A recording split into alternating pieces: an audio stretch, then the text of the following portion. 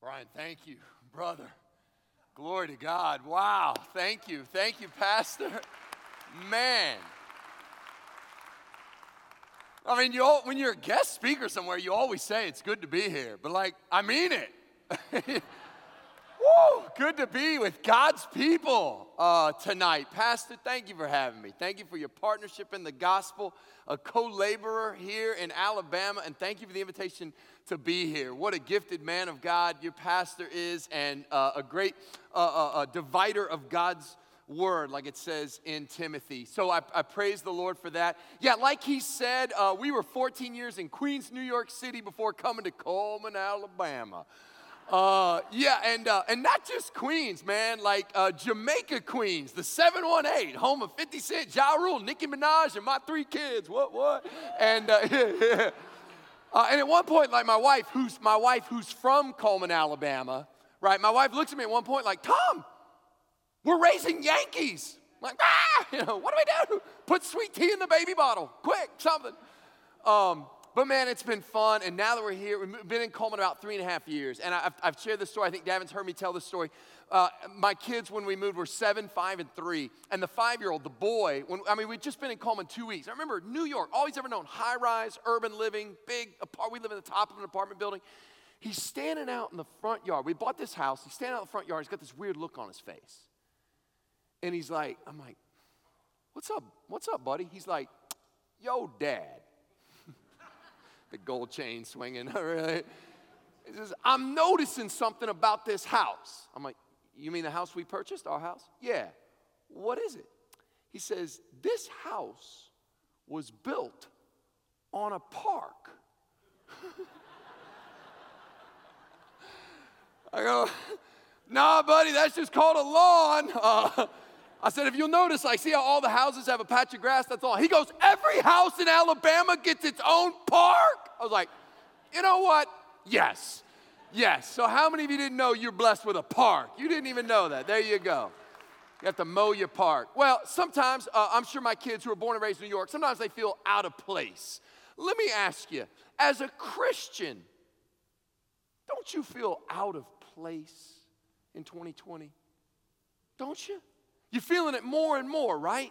We're in the world, but we're not of the world. We're exiles. We're strangers in a strange land. And this text tonight, this speaks to where we're at. Now, I know many of you learned this story as a little child, and I don't know who decided what stories in the Bible were going to be kid stories and what were going to be grown-up stories, but I assure you this is not a kid story. It's taught as a kid's story, but it is for all of us, especially. Now, it is about teenagers, and I'm glad to see some young people. I can't imagine. By the way, I cannot imagine. Let me say a word to the teenagers. I thank God for you. I'm so glad. I'm praying for you. Can you imagine what it'd be like to grow up as a teenager in 2020? Just this one fact alone. Back me up on this. You did dumb stuff as a teenager, but it didn't live forever on social media, right? I mean, at least your dumb stuff has been forgotten. Theirs is permanent, okay? So this story is about teenagers that's going to bless you, but this is for everybody. And I learned long ago, maybe you learned, every grown-up in here is just a grown-up 8th grader. Because what they don't tell you is, see, I grew up doing youth camps and doing all this youth speaking. Here's what nobody told me. That stuff we talk to young people about, peer pressure and not giving in and identity and knowing who you are. What they don't tell you is that stuff doesn't end when you graduate high school. It just takes on different forms. It takes on different temptations, different types. But what an 8th grader needs is exactly what a grown-up needs. So anyway, enough. Daniel chapter 3 is our text tonight. Daniel chapter 3, how to live as a Christian in 2020. And the text is really asking one fundamental question. Whose hand is strong to deliver? That's what the Lord laid on my heart for this moment, for Sunday night tonight, right here at this church. Whose hand is really strong to deliver? Now, you know this story. Daniel chapter 3 is famous. Some of you heard it since you were in nursery school. And say the rest of this story if I get you started. It's the story of Shadrach. There you go. Rack, Shack, and Benny. Anybody VeggieTales? All right, so don't let the familiarity of this story, don't let it fool you. This is not a children's story. Daniel chapter 3, and I hope we can hear it with fresh eyes. Because these exiles, right? Hey, let's set a little bit of historical context. How'd they get in Babylon? Daniel's the story of some exiles. They're supposed to be in the promised land. They're supposed to be in Jerusalem. Well, about 700 years before Christ, this prophet comes onto the scene, Isaiah. And in Isaiah 1 through 39, he says, hey, I know what everybody thinks. I know the big problem y'all facing is Assyria. This is one of the ancient superpowers. And I know everybody's worried about Assyria, but I'm telling you, it's Babylon that's going to come in here and take you guys down. And they're all looking at Isaiah like, what are you talking about? In the first 39 chapters of Isaiah, what are you talking about, Babylon? Babylon's a nobody. He said, mark my words, it's Babylon. And then sure enough, it is Babylon who carries them into exile, burned Jerusalem to the ground, and now we got these exiles in Babylon. But in a way, they're like us. They still got God, and they still got his word. According to Daniel, he read the prophets and the law. They got the Torah, and they got, most of us think they got Isaiah 40 to 66 was a letter to those exiles. So imagine those exiles are reading, Daniel's reading Isaiah 40 and 41, those promises about waiting on the Lord, and 43. Okay, that's where we are. It sets the stage. Nonetheless, they got to figure out how to live in exile, how to live in a culture that opposes the things of God. So let's get to it. Daniel 3, verse 1. King Nebuchadnezzar, this is the ancient king of Babylon. You've heard a lot about Nebuchadnezzar. Nebuchadnezzar, we're going to discover in just a moment, is a, what's the word for Nebuchadnezzar? What am I looking for? Nebuchadnezzar is a sociopath. That's the one. He's completely unhinged, right? He's a deranged, maniacal tyrant. King Nebuchadnezzar, but he's shrewd. Look, he's savvy. He knows there's no better way to unite. See, he's conquered all these ancient peoples. What better way to get them to unite his kingdom than to give them a common religion? And his religion is interesting. Look what he does. He made an image of gold, 90 feet high and 9 feet wide, and he set it up on the plain of Dura in the province of Babylon.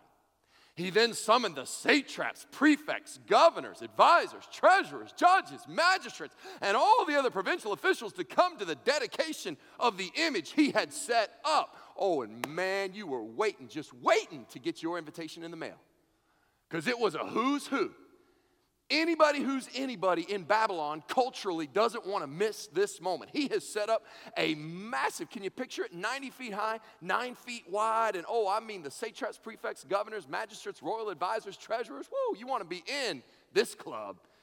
And so quite naturally, verse 3, so the satraps, prefects, governors, advisors, treasurers, judges, magistrates, and all the other provincial officials assembled for the dedication. This is the ribbon cutting. This is the grand opening. Assembled for the dedication of the image that King Nebuchadnezzar had set up, and they stood before it. She's a real beaut, Neb. Just a real nice surprise, Clark. You got here. Then the herald loudly proclaimed, this is what you're commanded to do, O peoples, nations, and men of every language. Y'all, this is it.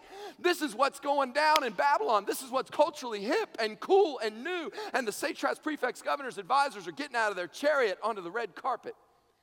And they're being interviewed about who their fashion designer was. And everybody wants to be in on this. There's music, of course. You got to have a big celebration. This is what you're commanded to do, O peoples, nations, and men of every language. The point there is this has gone worldwide. This is for all the people to come together. As soon as you hear the sound of the horn, flute, zither. Zither? I don't know. We have a very talented music ministry here, zither. I don't know if you have a zither, and I don't know what that is or how you play it, but I know this. If you're going to play in Dura, you got to have a zither in the band. Because that lead guitar is hot, but not for Babylonian man. All right. As soon as you hear that horn, flute, zither, lyre, harp, pipes, and all kinds of music, you must fall down and worship the image of gold that King Nebuchadnezzar has set up. It's brilliant. He says later, he calls it, worship my gods or the image of gold. It's very interesting. His image of gold that he set up is not one god. It's all the gods. Very interesting. What he wants the whole culture to do is he has no problem with anybody having religion. Nebuchadnezzar has no problem. You got your religion. He conquered Baal and they're out. He conquered the Canaanites and they're out worshiping Baal. Fine, bring them. You got Marduk. You got Bel. The Israelites have Yahweh. The only thing he asks is that we all collectively agree that your God's not going to be the only God. That's what he has a problem with. Isn't that something? He wants to create a national religion that's perfectly pluralistic. And he has no problem. You can believe anything you want as long as you don't dare say that your God is the only God. That's the religion he's set up. Does this sound familiar to anybody else? That's the religion of Babylon 500 years before Christ. Is that not the religion that we're being asked to set up here? It doesn't matter. As long as we all agree that everybody's God is equally the same. And to drive home the point, we're going to change some legislation around here. And if you have the audacity to refuse to bow, it's that you're saying somehow that your God is superior to all these other gods. So here's the deal. Whoever does not bow, do you see this? Whoever does not bow, verse 6, whoever does not fall down and worship will immediately be thrown into a blazing furnace. Imagine a kiln where you would fire bricks, a big long tunnel. And only instead of bricks, they're going to throw you in there if you refuse to bow. Therefore, verse 7, therefore. You know, they tell you, you got to see what the therefore is there for. It's because people are flammable. That's what the therefore. Therefore, as soon as they heard the sound of the horn, flute, zither, lyre, harp, and all kinds of music, all the peoples, nations, and men of every language fell down and worshiped the image of gold that King Nebuchadnezzar had set up. Whew, my. I am glad, aren't you? Can you imagine a maniacal dictator sets up this idol, and if you don't bow, you're thrown into the blazing furnace. I'm so relieved. I'm so glad, aren't you, that when this idol's being set up, you're forced to worship. I'm glad we live in America in 2020 where there are no idols. Now, if you're laughing or rolling your eyes, you already see where I'm going. What is an idol? They'll tell you an idol is anything you put before God, and that's a good definition. Anything you put over God, that's fine. Here's the best definition I've ever heard of idolatry. An idol is anyone or anything you're trusting to save you other than God. Let me say it again. An idol is all about deliverance. And when you put it like that, idols start to make more sense. I'm not worried about ancient idolatry. Maybe I should be, pastor. I don't know. But I'm not worried that, you're a parent of a young person. It is not my fear that physical idolatry is the real threat in 2020. See, throughout history, Satan's had two ways to get your heart away from God and turn toward idols. Two methods. One is physical, visible, tangible idols. The other is invisible idols, right? I'm not worried about physical, visible, tangible idols. Maybe I should be, but I don't think it's any great fear of a parent that their teenager is going to sneak out after curfew, go to their friend's house. Yo, sneak out, come over tonight. Why? I just got a brand new Buddha statue, dog. We can rub his belly, right? Sneak in a couple quick bows. It's going to be lit, right? Who's in, right? I'm not worried about that. You need to understand, in our moment of time, in this part of the planet, for this particular moment, Satan is not so much concerned that you bow down to physical, tangible deliverers, quote-unquote deliverers, counterfeit saviors.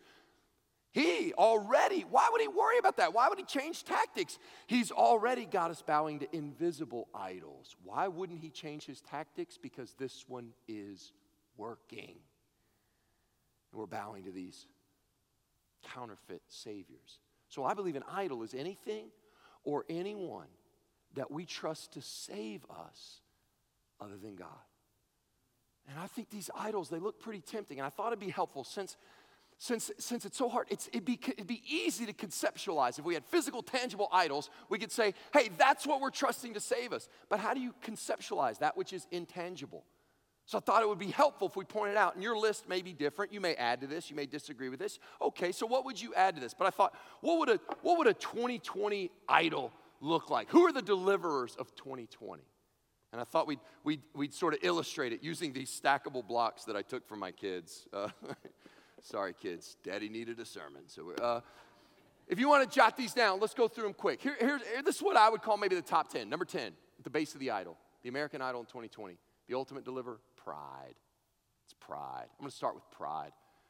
Pride is what in the Garden of Eden, no, God, we don't want you to be our king. We want to be our king. So I would put number 10 as pride. Number 9 is self.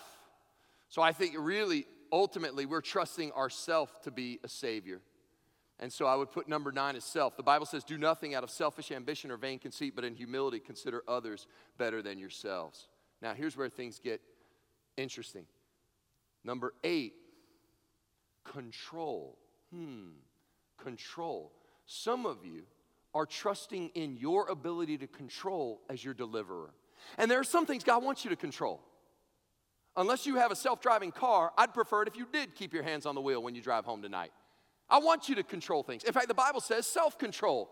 But what happens when control becomes an idol? You think, I'd be okay if I could just control her, if I could just control him, if they would just, and you're now putting yourself in the place of God where you're trying to control all these things that God has never asked you to control. Control, see, has become an idol. You're trusting in that to deliver you. You see how subtle that is? How do you know if you struggle with the control idol? One way you know is you have a very, very hard time ever admitting you're wrong. And if you're sitting there right now thinking, that's not me, like, bro, right? The control idol. When things are out of your control, and it's like you can't let that go. Why? Because you feel, anxiety, by the way, anxiety is a symptom of this because you feel the need to control the universe, and you're worried because things are not going out of your control. In fact, some of you are very shrewd, and you've already noticed that if I continue to stack these blocks in a particular manner, they will form what appears to be a giraffe. And you're sitting there thinking, why won't he just turn that block?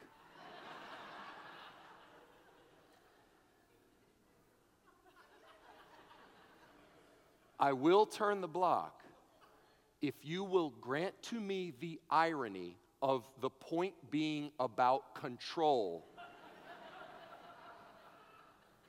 And it literally being the point you're missing because you're a desire to control. Will you grant me that irony? All right, then I will turn the block. Now, no, it's just me. We'll mix them all up. That way you won't be distracted. All right, we've got to move quickly. Number 7, significance. Significance. Why do I say significance is an idol? Remember my definition. An idol is anything or anyone we trust to deliver us. Significance will deliver me if I can. Significance means if the right people think I'm cool. If the right people think I'm okay. If I'm okay in the right people. How do you know you struggle with significance? You know you struggle with this as an idol when you're willing to be two different people based on who you're with. Why do you do that? Because you're counting on your significance to be the thing that you'll be okay, you'll find worth, instead of obviously finding your worth in Christ. Number 6 is comfort. Well, doesn't God want us to be comfort?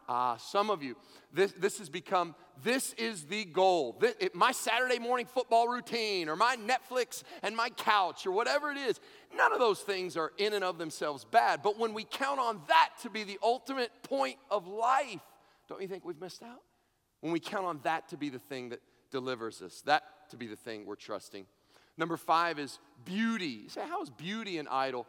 Don't you know, beauty, we live in a nation that idolizes youth and beauty.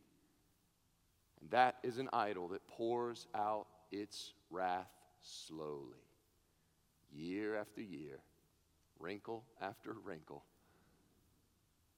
But it demands its pound of flesh. And it is sad for people to think, I'll be okay if I can just go back to what was. If I could just go back to what was, whether it's youth or beauty, and they're living their life looking backwards, as opposed to an old saint like the Apostle Paul who says, forgetting what lies behind, I press on toward the goal. Beauty can become an idol, something we depend upon. Popularity is something that, it's interesting. You think about that a lot with teenagers and young people, and this is what I want to tell you. It doesn't change. It doesn't change. This sense that, your Instagram got so many followers and stuff. We think that stuff's so petty. It's really not. It's not. I'm talking about grown, mature Christians who are still falling for comparison. Comparison is a joy thief. Did you know that? Comparison will steal your joy. We have a lovely living room. I've always thought it's well appointed. It's beautifully decorated. I always thought it was beautiful. My wife was happy with the living room. I was happy with the living room until what? Pinterest. Pinterest done come steal my joy. Why? Well, because you then begin to compare. Comparison's a joy thief. All right, number 3 is money. I put money near the top of the idol. I don't think it's truly something we depend upon to save us. I think money is just a symptom. See, in other words, money was there for me. When my kid was sick and needed medicine, it was money that allowed me to buy that medicine. When I needed significance, it was money, and that allowed me to have the power that I could control things. And so, yeah, money looks like a savior. It's a counterfeit savior. Diversions can become an idol when we spend so much time on hobbies and sports. Put them above God, of course. And then at the top of the idol, I would put pride.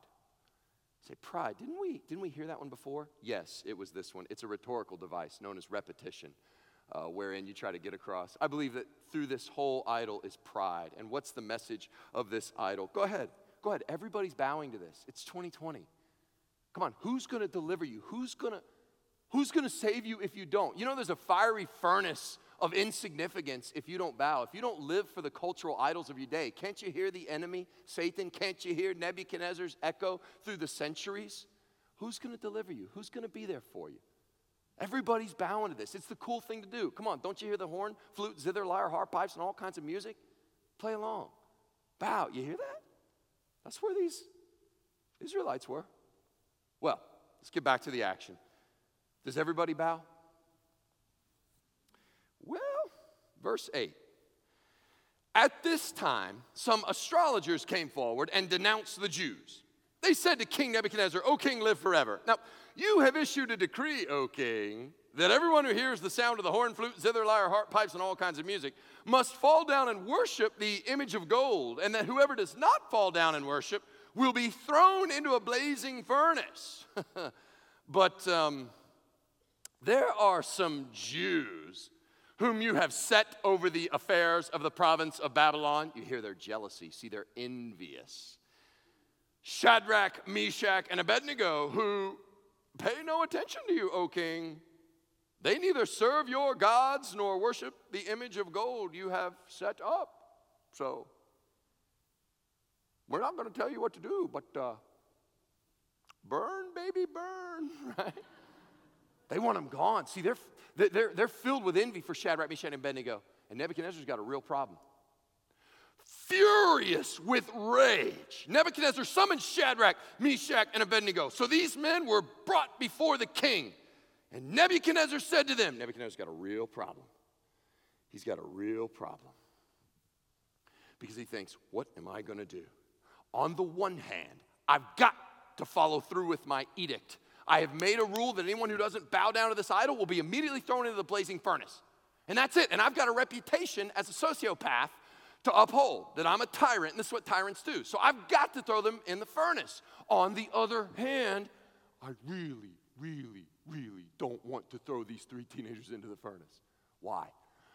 Because I have invested so much money in them and so much time. Don't you remember? He brought Shadrach, Meshach, and Abednego out of exile, and he's raising them up. He fed them from the king's table. He's given them the best education. Why? Because he's counting on them to be the leaders over the entire province of that conquered people group. He needs them, and he's trained them up. And now the nerve that they've put him in this position. So he has to kill them, but he really doesn't want to kill them. He's got a reputation to uphold, but on the other hand, he really doesn't want to lose these guys. Think, Neb, think. Suddenly it hits him. Bing, light bulb. Well, for him, candle.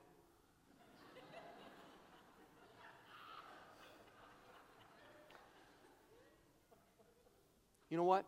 You just didn't hear the music. This is all a big misunderstanding. That's all it is. I get it. You were brushing your teeth and the zither was playing and it was too quiet. It's a very subtle instrument and you weren't able to hear it. And so obviously what we have here, so we're going to give a rare second chance from King Nebuchadnezzar. Now, let's try this whole thing again. Let's do that. Now, when you hear the sound of the horn, flute, zither, lyre, harp, pipes, and all kinds of music, if you're ready, see, you just weren't ready the first time. I totally get that. If you're ready to fall down and worship the image I made, very good. And we all walk out of here with what we want. I get to maintain my reputation. You get to retain your alive status. Because if you do not worship it, make no mistake, there won't be a third chance. You understand? You will be thrown immediately into a blazing furnace. And now comes what I believe is the controlling question of this whole passage. Then what God will be able to deliver you from my hand? Who really has power in 2020? Don't these saviors, don't they look like they have power? They offer you money. They offer you significance. Hey, if you're a Christian and you're single, go ahead, try me. You know that the standard, if you're a Christian person and you're dating and you're single, you need to find somebody else who's also a Christian. But if you don't lower your standards, how are you ever going to get a date? Come on, just bow. Come on, you know everybody else is cheating. How are you going to get by? Lying is part of how come on, you've got to lower your standards. You got to bow. Otherwise, who's going to deliver you? You're never going to be promoted. You're always going to be passed over. If you're not willing to be every bit as cutthroat as everybody else in your business, what God will deliver you from my hand? You hear that? That's the accusation. That's the question. Who's strong to deliver? So what's it going to be? Bow or burn? Are you really willing to take up your cross? What happens when you come to revival and you catch fire for the Lord Jesus? What happens if you're a young person, you go back into your schools, and suddenly they don't like the fact that you're now a weirdo for Jesus? What happens at work? What happens when suddenly all you can think about is Jesus and you're falling in love with Jesus? Are you willing to take that kind of persecution? You're going to offend your neighbors? Everybody's going to be like, oh, that's them. They're born again. What's going to happen? Are you going to bow or are you going to burn? Well, I don't, look, I wasn't there. I don't know how to read verse 16. We don't know how much time elapsed between verse 15 and 16. Nebuchadnezzar asked the question, what's it going to be? You going to bow down or you going to burn? And some people read verse 16 like Shadrach, Meshach, and Abednego didn't hesitate. They didn't equivocate. Shadrach, Meshach, and Abednego, some people think, sauntered up to King Nebuchadnezzar. Shadrach straightened his toga. He looked at Neb.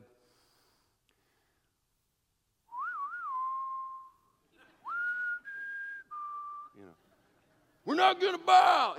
I'm sorry. I don't buy it. These were 3 Israelite teenagers. They didn't ask for this. They weren't prepared for this. 3 weeks ago, they were the starting varsity for the Babylonian bombers. And now, their moment has come to them. There's an application there. You don't get to pick your moment of great temptation.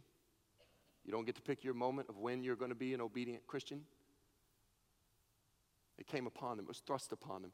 And I imagine they're scared to death. And I imagine when Nebuchadnezzar says, bow or burn, they say, Israelite huddle, right? And they gather together. What are we going to do, Shad? I don't know, Mesh. What are we going to do, Abednego? I don't know. I'm scared to death. I'm scared too. We've got to figure this out. We can't bow. Can we? We can't, but we also can't die. I don't know, man. I'm just a junior in high school. I was preparing for the ACT, and now this. All I wanted was a prom date. I know, dog. I know. You know who would know what to do right now? Who? Daniel. I know. I've been thinking that since this chapter started. Where is Daniel? Like, for having the book named after him, he is conspicuously absent in our time of need. I don't know, man. He said he was having breakfast with a lion or something. I don't understand. He's not here. I don't know. Listen, can we maybe we can cross our fingers, bow, and be like, psych, like we don't have to mean it. No, I don't think that works that way. Yeah, I don't either. Guys, we can't bow to the idol. It's like it's breaking at least the first and second commandment. I know. Anybody got anything, man? Because right now we're desperate. Well, I just got this one thing. What is it? No, it's probably nothing. No, what is it, man? Well, you know how Daniel told us to read the prophets, and you know how Isaiah 40 through 66 was given as a letter to us in exile? Yeah. Well, check this out. I was on my phone this morning. It was actually a tablet. A tablet. And I get this daily devotional. It's got the whole Old Testament. We call that the Bible. And anyway, it hit me. It hit me when Nebuchadnezzar, I wasn't thinking about it, but this was my quiet time this morning. When Nebuchadnezzar said, what God will deliver you out of my hand, look right here. This was this morning's devotional. It was the 43rd chapter of Isaiah. What's it say in Isaiah 43? Look at verse 13. You won't believe it. In Isaiah 43:13, it says, I am the Lord. Who can deliver out of my hand? And it got me thinking, I don't think this battle is between me and the culture. And I don't think it's between us and the culture, Shadrach.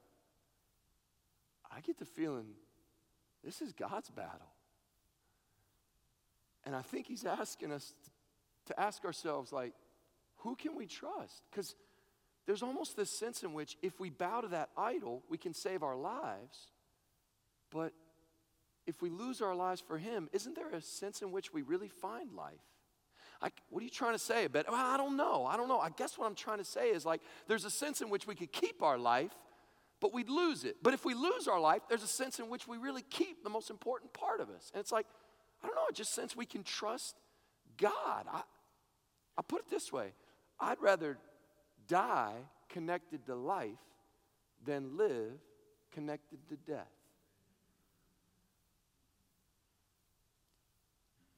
Well, all right then. What are you doing, Shadrach? I'm tweeting that. All right.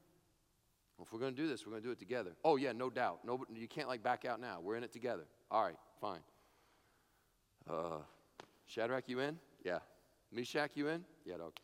Abednego, you in? Yep. All right. Israelites on 3. 1, 2, 3. Israelites.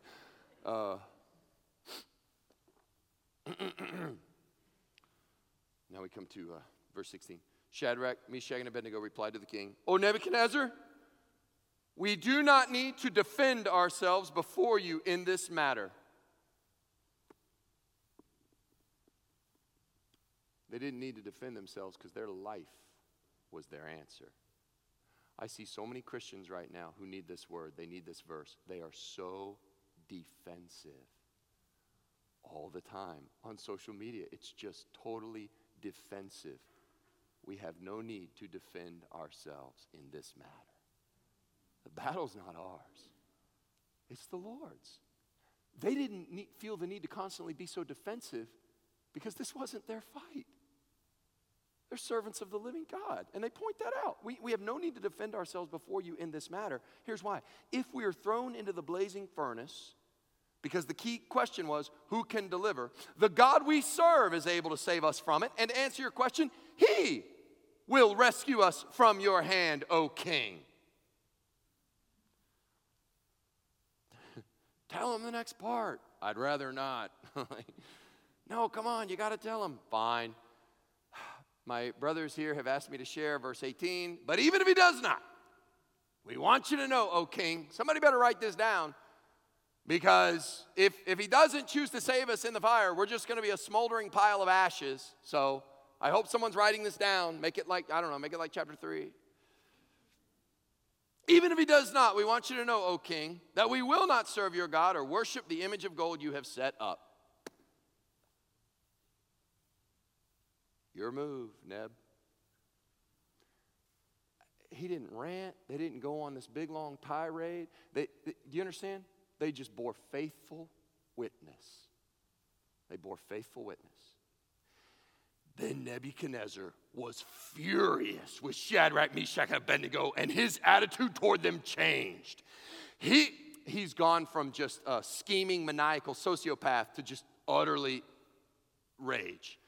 He ordered the furnace heated 7 times hotter than usual. But king, only one level of furnace heat will kill them. I don't want them dead. I want them dead, then dead, then dead, then dead, then dead, then dead, then dead. I want a statement made. I want them to be made an example. And he commanded some of the strongest soldiers in his army to tie up Shadrach, Meshach, and Abednego. Everybody got it? And throw them into the blazing furnace. It took the strongest soldiers in the army because this did not go quietly. Shadrach, Meshach, and Abednego didn't think, all right then, onward Christian soldiers, on to our death. These guys were fighting for their life. There was violence. They were punching, and these were strong. That's why I took the strongest soldiers in the army, and they're screaming, and they're fighting. So these men, wearing their robes, trousers, turbans, and other clothes, were bound. And I love the random fashion details right in the heart of the narrative. They're fighting for their life, and they're screaming. And Shadrach is wearing a lovely spring blazer that he's able to day at the beach. The king's command was so urgent and the furnace so hot that the flames of the fire, are you reading this? Killed the soldiers who took up Shadrach, Meshach, and Abednego, and these three men, firmly tied, fell into the blazing furnace. You got the story? It's violent. It's a story of terror. They're screaming and they're fighting, and it took the strongest soldiers to tie them up, so much so that as they got close to the fire was so hot, it had been overheated, so that some of those strong soldiers die of asphyxiation before they even can shove with their final breath these Shadrach, Meshach, and Abednego into the furnace. Somebody tell me, how on earth did we pick this story to teach little kids?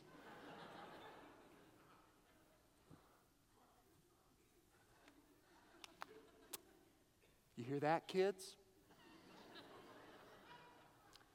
That's the screams of terror.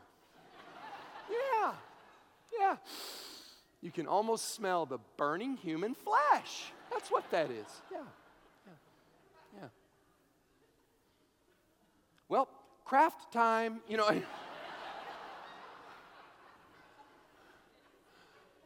This is not a story for children. This is a story of violence and terror and opposing forces in the heavenlies. Shadrach, Meshach, and Abednego are thrown into this fire. It took the strongest soldiers, some of the soldiers dying. And verse 23 says, these three men, firmly tied, fell into the blazing furnace. And you imagine them screaming for their life. There's terror. We're dying. We're burning. We're burning. We're burning. When suddenly we're not burning. And they look around. They're like, what happened? Did we die? Are we in heaven? Like, awfully hot and flamey to be heaven. Like, that's no good. But wait a minute. I think God saved us.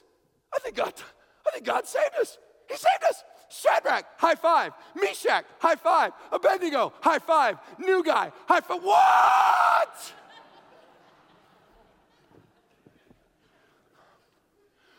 Then King Nebuchadnezzar leaped to his feet in amazement and asked his advisors,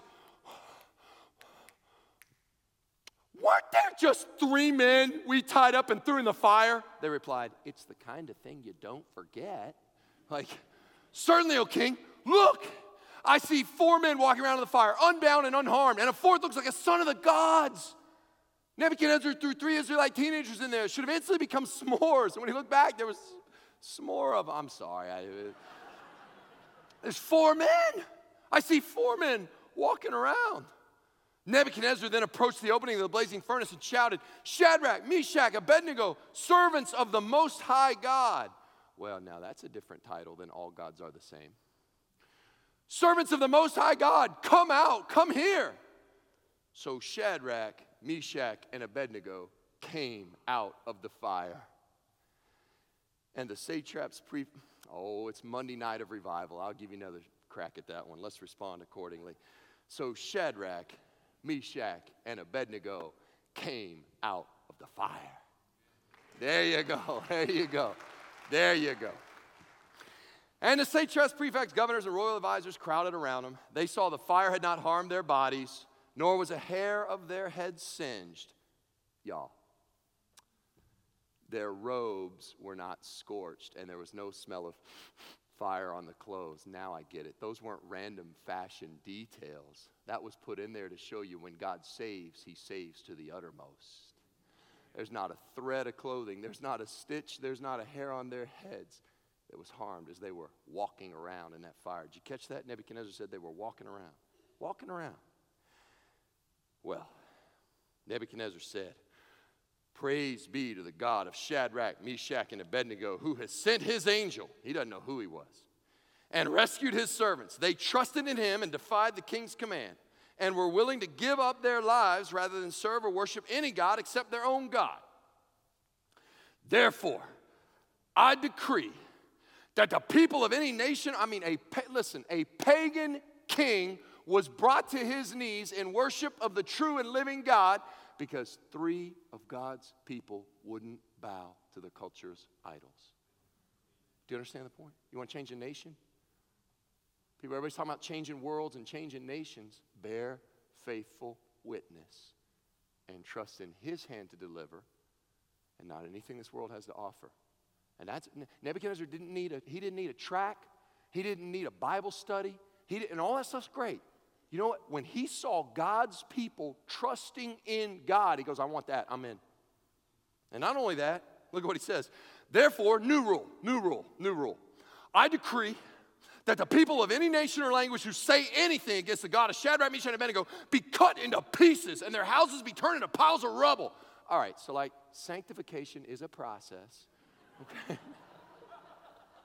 Everybody's like, Nebuchadnezzar got saved. Yeah, but he's still mean, okay? And that's about right, you know. Just because people get saved don't mean they become nice. Sanctification is a long time. That's why you got to be patient with people. They're still burning houses down, cutting in rubble. It's all right. God's got them. He'll work on them. But I tell you this, he got the sanctification piece wrong, but he got this part right. For no other God can save in this way. No other God can save in this way. Whose hand are you going to deliver? Whose hand are you going to trust to deliver you tonight? I'm going to ask our musician to come, and however you guys will lead that altar call time, invitation time. I want to draw this to a close and ponder with me. That day that Shadrach, Meshach, and Abednego stood tall in the midst of all that, I often wonder years later, like maybe one day we'll meet him and we'll know, but I always wonder years later when Shadrach, Meshach, and Abednego, how precious Isaiah 43 was to him for the rest of his life, for the rest of those guys' life. And I wonder when it dawned on him. Maybe it was like immediately, maybe it was years later. But I wonder at what point he goes back and reads Isaiah 43, which was, hey, listen to me, it was a prophecy given to the exiles to be read, prophecy made. Years before they were in exile, he gave them this prophecy. And I wonder at what point old Shadrach, Meshach, and Abednego go back and read Isaiah 43. But now this is what the Lord says. He who created you, O Jacob, he who formed you, O Israel, fear not. I've redeemed you. I've summoned you by name. You are mine. When you pass, you know this one? When you pass through the waters, I will be with you. When you pass through the rivers, they will not sweep over you. When you walk through the fire, you will not be burned. The flames will not set you ablaze. You have to imagine in his old age, Shadrach read that and said, yes and amen. Prophecy made, prophecy fulfilled. And me and my two friends, when you walk through the fire, isn't that something? Listen, I'd be the first one if I could. I'd love for this verse to say something different. I'd love for it to say, when you come to the raging waters, you'll be able to tiptoe across it like Jesus did, walk on the water. You'll never have to go through any troubles. When you come to the fire, he'll let you go around it. But it doesn't. It says, when you walk through the fire. What am I trying to say? God did not save his servants from the fire. He saved them in the fire. He didn't promise that you'll be able to go around your fire. He said when you walk through it, you won't be harmed, for I am with you. What was that little baby's name that was promised in Isaiah 7:14? Remember, what was his name going to be? And the virgin shall conceive and bear forth a son, and his name shall be called Emmanuel, God with us. You know what it cost for him to be with us, don't you? You know what it cost for him to be that fourth man in the fire? 600 years after this story, I don't think idols come down when we focus on the idols. I preached this morning in my church, the promise is greater than the problem. It's not about the problems getting smaller. It's about keeping first and foremost the promise. And I would suggest the same thing to you tonight. Idols don't come down. If you found yourself convicted tonight that you've been trusting in some addiction, you've been trusting in some counterfeit God, you've been trusting in some idol, and you've been guilty of bowing to those idols, I don't think those idols come down by focusing on that and trying to do better. I think they come from a different source. I think it comes from focusing somewhere else. In fact, someone else. So what, like 600 years after these Israelite young men went through their fiery trial, there was another Israelite young man, wasn't there?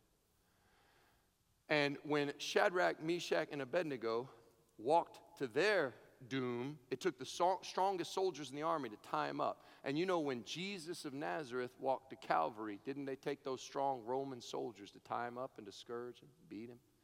And you know, Shadrach, Meshach, and Abednego had those robes put on him. And didn't our Lord Jesus on his way to the cross have a robe put across his back, the one that they cast lots for? You remember. And when they got to their fiery trial, they had to go through it. But there was a last-minute deliverance. And so the stories are so similar up until that point. But when they cried out to God, there was a last-minute deliverance. And one like the Son of God appeared in that fire with him. But when the sinless, spotless Lamb of God stretched out his arms on Calvary's cross, he cried out to God, my God, why have you forsaken me? There was no last-minute deliverance. There was no angel that came down and took care of business and got him off the cross. He hung there and he bled and he died and he was forsaken by God. He was cut off from God the Father so that you never would be. He allowed himself to be cut off from God the Father so that he could stand with Shadrach, Meshach, and Abednego in their fire. He allowed himself to be consumed in his fiery furnace so that Shadrach, Meshach, and Abednego would not have to go through theirs alone. And do the same thing in your life. He's not promised us freedom from that fire. He's promised us he'll save us in that fire. Let's pray together. God, grant to us a response now. God, that we might